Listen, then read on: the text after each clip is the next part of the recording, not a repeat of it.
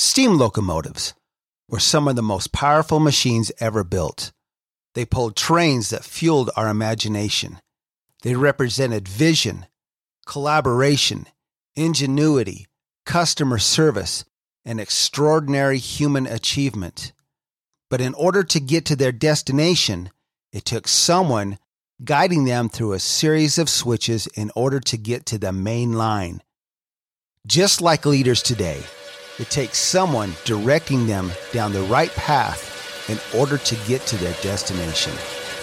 Welcome to Mainline Executive Coaching, ACT, which stands for And Cultural Transformation, hosted by Master Certified Intelligent Leadership Executive Coaches Michael Bailey and Rich Barron, with over 50 years of successful cultural transformation and quantum leadership development between them. Once again, thanks for joining us and enjoy today's show. All right, welcome, folks. Mainline Executive Coaching. Here we go. We've got another great guest with us today. This is Rich and Michael, and we are here today to talk about leadership and a particular kind of leadership activity, I might say, that most leaders don't participate in very often. In fact, they almost want to stay away from that. And it's this notion here. Let me just read it so I get it exactly right. It is John Mattone's law, number 10. Great leaders engage in quiet, daily reflection. Did I bring extraordinary value to my family, my team, and my organization? And then make the commitment to bring even more value tomorrow. That's what we'll be talking about today. So let's get started. Let's get going on that. We've got a great young man here with us. I'm excited to have him. I've known him for a little while here. He and I did some training together. This is Al Fragnoli. He's back in Minnesota. Al Fragnoli. Al, how are you? Give us your introduction. Give us your 60-second me in the elevator speech. Let the folks know who you are. I will. Michael, Michigan. Much better than Minnesota. I'll tell you that. Much better than Minnesota. Michael, it is good to see you again.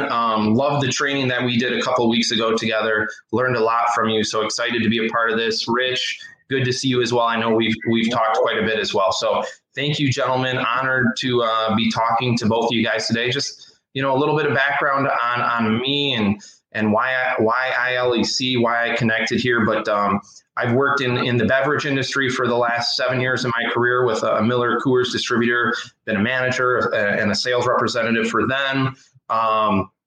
And prior to that, worked in the sports industry. I was a part-time area scout for the Toronto Blue Jays for a year, and spent time with the Pittsburgh Pirates as well. So was fortunate enough to come in contact with ILEC and John Mattone and his team a little bit after Christmas time this year. So probably been about 7 months or so since I started the process with them, and always been passionate about leadership and really kind of inspiring people to accomplish what it is that they want to strive for, and really helping people achieve their goals and being in the right mindset. So excited to be a part of ILEC and excited to be with both of you wonderful gentlemen today.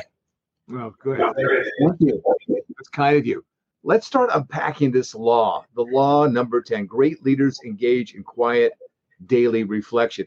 Before we got on the podcast today, you were kind of talking about there's these leaders, they just feel like they don't have the time. There's just no time to reflect. I got too much going on. Tell us a little bit more about what you were talking about with us. What's going on with those? I don't have time anyway. So what do you want? Yeah, so that's a great point, Michael. So as I was talking to you earlier, I just finished reading a book titled Mental Toughness Mindset, written by Stephen Patterson. And it was an easy read. It was a great read though. But in that book, the author indicated the importance of spending 15 minutes every single day for self-reflection, for meditation, kind of, really thinking about what you got accomplished for the day and just letting your mind wander a little bit and not be so critically focused on those daily tasks that we're grinding through. The author, an interesting point that he mentioned in that book was that when you're going to encounter a lot of people in your life, and when you share with them the importance of reflecting for 15 minutes every single day, there's going to be so many people, Michael, like you just mentioned, I got so much going on. I don't have time for this. I can't make time to self-reflect, to meditate for 15 minutes every day. Those people actually need 30 minutes, the author indicated. And to me, that it really struck a chord, because if you think about really in the last 20 years or so, we've went from nobody having a cell phone to everybody has a cell phone. Everybody gets their email sent to their phone, text messages. So if you have a boss that contacts you, tries calling you, and you don't answer, 5 minutes later you're getting a text message. You're getting an email that comes through on your phone. You're expecting to respond like immediately, right? So I often just look and think and say it's critically important for us to be in a great mental state of mind to be the best version of ourselves that we possibly can. And that's going to help happen through self-reflection. So this is something that I learned not too long ago by reading this book by Stephen Patterson. I've implemented it in my life. I typically do it in the evening after I put my 2 little kids to sleep. So I try and do it around 9 o'clock every single night. And it really allows your mind to just kind of be at ease, right? We have so much going on every single day in our lives. It really allows your mind to just focus, relax, kind of unwind for the day and be ready to focus on the next day ahead. Yeah, that's a great way to kind of set up the next day, doing that. Rich, what are your thoughts on this? I think it's incredibly important that you do take time just to have that brain dump. And that's a term I learned from you, Michael. Just at the end of the day, just to sit down and really contemplate what you got accomplished that day. And I think in order to do that and look at, it talks about those extraordinary values. So I guess you need to really determine what's valuable to you. What are those extraordinary values that make you tick, that make you who you are? And it's important to have that brain dump every day. Write things down. Take time to really reflect on the day. What did I get accomplished, and what do I need to accomplish tomorrow? Here's the thing too: is I've always heard about money. Spending money. You can get money back. You can make more money, but time you can't. You can't get that back. What we have today is all we have. Today, we're never going to get today back. So what did you actually trade today for? What kind of, what was extraordinary about today, and how are you going to improve on that tomorrow? I heard an interesting quote that said, "Don't put off anything until tomorrow, unless it's something you're willing to get done before you die." I thought that was pretty interesting. You never know. Are you going to put something off that you're never going to get accomplished? So what did you really get accomplished today? Sit and really reflect on that. Take time for yourself to really, really mull over what you got done. That can be difficult. I know when I worked with different executives and entrepreneurs, one of the things I do is I teach them to have this professional journal. We talk about this professional journal. This is actually designed the way your brain works. And we go through and just here's how it works and how to get the most efficiency and most effectiveness out of your day. And there'll be those people who say, so did you start with that? And Rich talked about it. You start every day with a brain dump, just like what's on my mind. You're coming out of sleep and waking up and your brain is just open and it hasn't totally engaged, but you get that stuff going on. And so I say, so have you been writing in your journal? No, I haven't. No. Okay. So why not? I can't think of anything to say. Okay. That happens. So get out pieces of paper, get out a pen or something. Okay. So here's what I want you to do. Just write whatever's going on in your mind right now. Anything that's whatever's going on in your mind, just write that down. Okay. I got it. Got it written down? Yeah, I do. So what'd you write? I wrote down, there's nothing going on. Okay. That's great. That's very good. Now just write down what's going on now in your mind. Okay. Did I write again? Did you got that? Yeah. What'd you write down now? There's still nothing going on in my mind. Okay. That's great. That's great. One more time. What's going on in your mind? Let's write that down. Write it again. Okay. Now what's going on in your mind? I'm starting to feel really stupid. So I said, that's excellent. I'm really glad you did. I want you to read it through all the way from the beginning. Nothing's going on in my mind. There's still nothing going on in my mind. I'm starting to feel really stupid. I said, you don't know how hard it is. And let me tell you why that's so good. Because what you just reported here is what you say to yourself all the time. Nothing's going on. I feel stupid anyway, blah, blah, blah. Your mind is just reflecting back and giving back to you what you say to yourself all the time. Because what you give to it, it will give back to you. So this is a great starting point for you to start realizing you got to change the way you think. And then all of a sudden, this flood, this dam breaks open, and all this stuff starts coming out. So reflection is an opportunity for every one of us to take a look at how do we talk to ourselves? How do we look at the world? How do we see things? How do we process things? And a very interesting thing starts to happen when we do that. We start to be able to reflect and see things clearly. Let me just share with you a real quick anecdote here that I found. I've read this years ago. It's stayed with me. This was in Napoleon Hill's book, Think and Grow Rich. A young man had joined the organization of this big organization and blah, blah, and the boss was taking him around, showing him all these places. And they walked past this one office, and the guy had his feet up on the desk, and he was just off dreaming. And the young man looked at that and said, well, you ought to do something with that guy. That guy's just wasting his time. I mean, he's not doing diddly squat, is he? Are you going to fire him? What are you going to do? He said, well, actually, the last time that guy had his feet up on the chair like that, on his desk rather, like that, he made me $1 million. So I just let him kind of do those kind of things. It's that idea, disengaging, sitting back, getting a different point of view. The ideas can start coming forth. So let me ask you, Al, in this thing of reflecting to bring greater value, what do you do? How do you do that?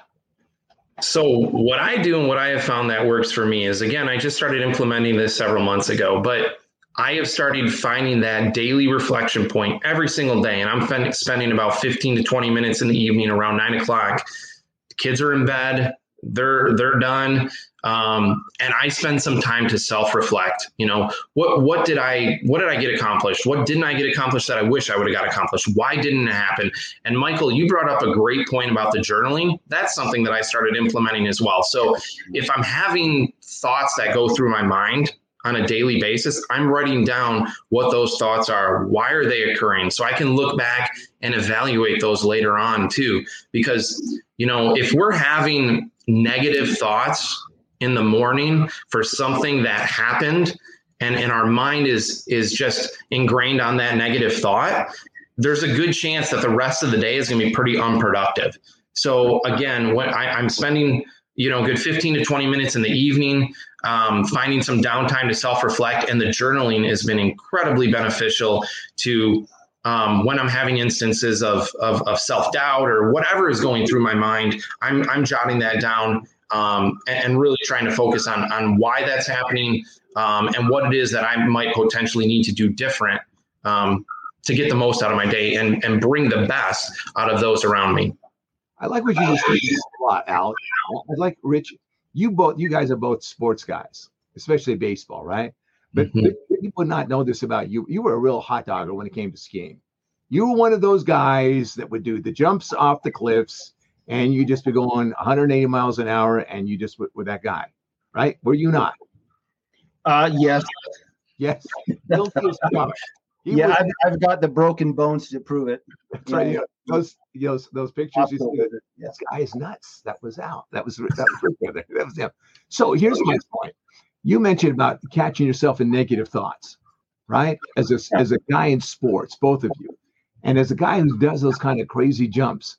I mean, when you think about it, could you allow yourself to have negative thoughts about any of that stuff, or will you just focus on, I can do it, I can make this happen, I can pull that off? Yeah, it's important to have those positive thoughts when you're doing that kind of stuff. Or otherwise you get a ride down in the toboggan with the ski patrol, and I've done that more than once. But yeah, no, I think positive thoughts, being positive about who you are, what your abilities, are incredibly important. You know, Al, I got to ask Al something. You're a major league scout, so there are 650 650 people are players in the MLB. And every single year, about 1,500 new players come into the draft. But there's only 650 in the MLB. So once you get in the draft, what do you look for? What do you guys look for, for those people who are going to go on to that next level? So my role when I was scouting and back in 2012 with the Toronto Blue Jays, the biggest prospect that I was working with or following around in the Central Florida region was Lance McCullers. And he's with the Houston Astros as starting pitcher right now. So when you're scouting somebody who has the potential to be a major league prospect, you're really looking at future value and what future potential they might have, right? So if you go to, and Rich, we've talked about this a little bit with baseball and what makes it so unique and interesting and why I personally love the sport is, you might go and scout a guy one night and he goes 0 for 4, right? And if you just go that one day, you're like, man, he's not that good. He's not that talented. You go the next day and he's 3 for 4. So you really got to see an entire body of work. And really with baseball, if that individual player is 30%, has a 30% success rate at the plate, he's going to be a Hall of Fame caliber player, right? So you really got to train your mind to know that you're going to fail more than you succeed. And so when we were looking at players, and I'm looking at high school prospects, we're getting there early.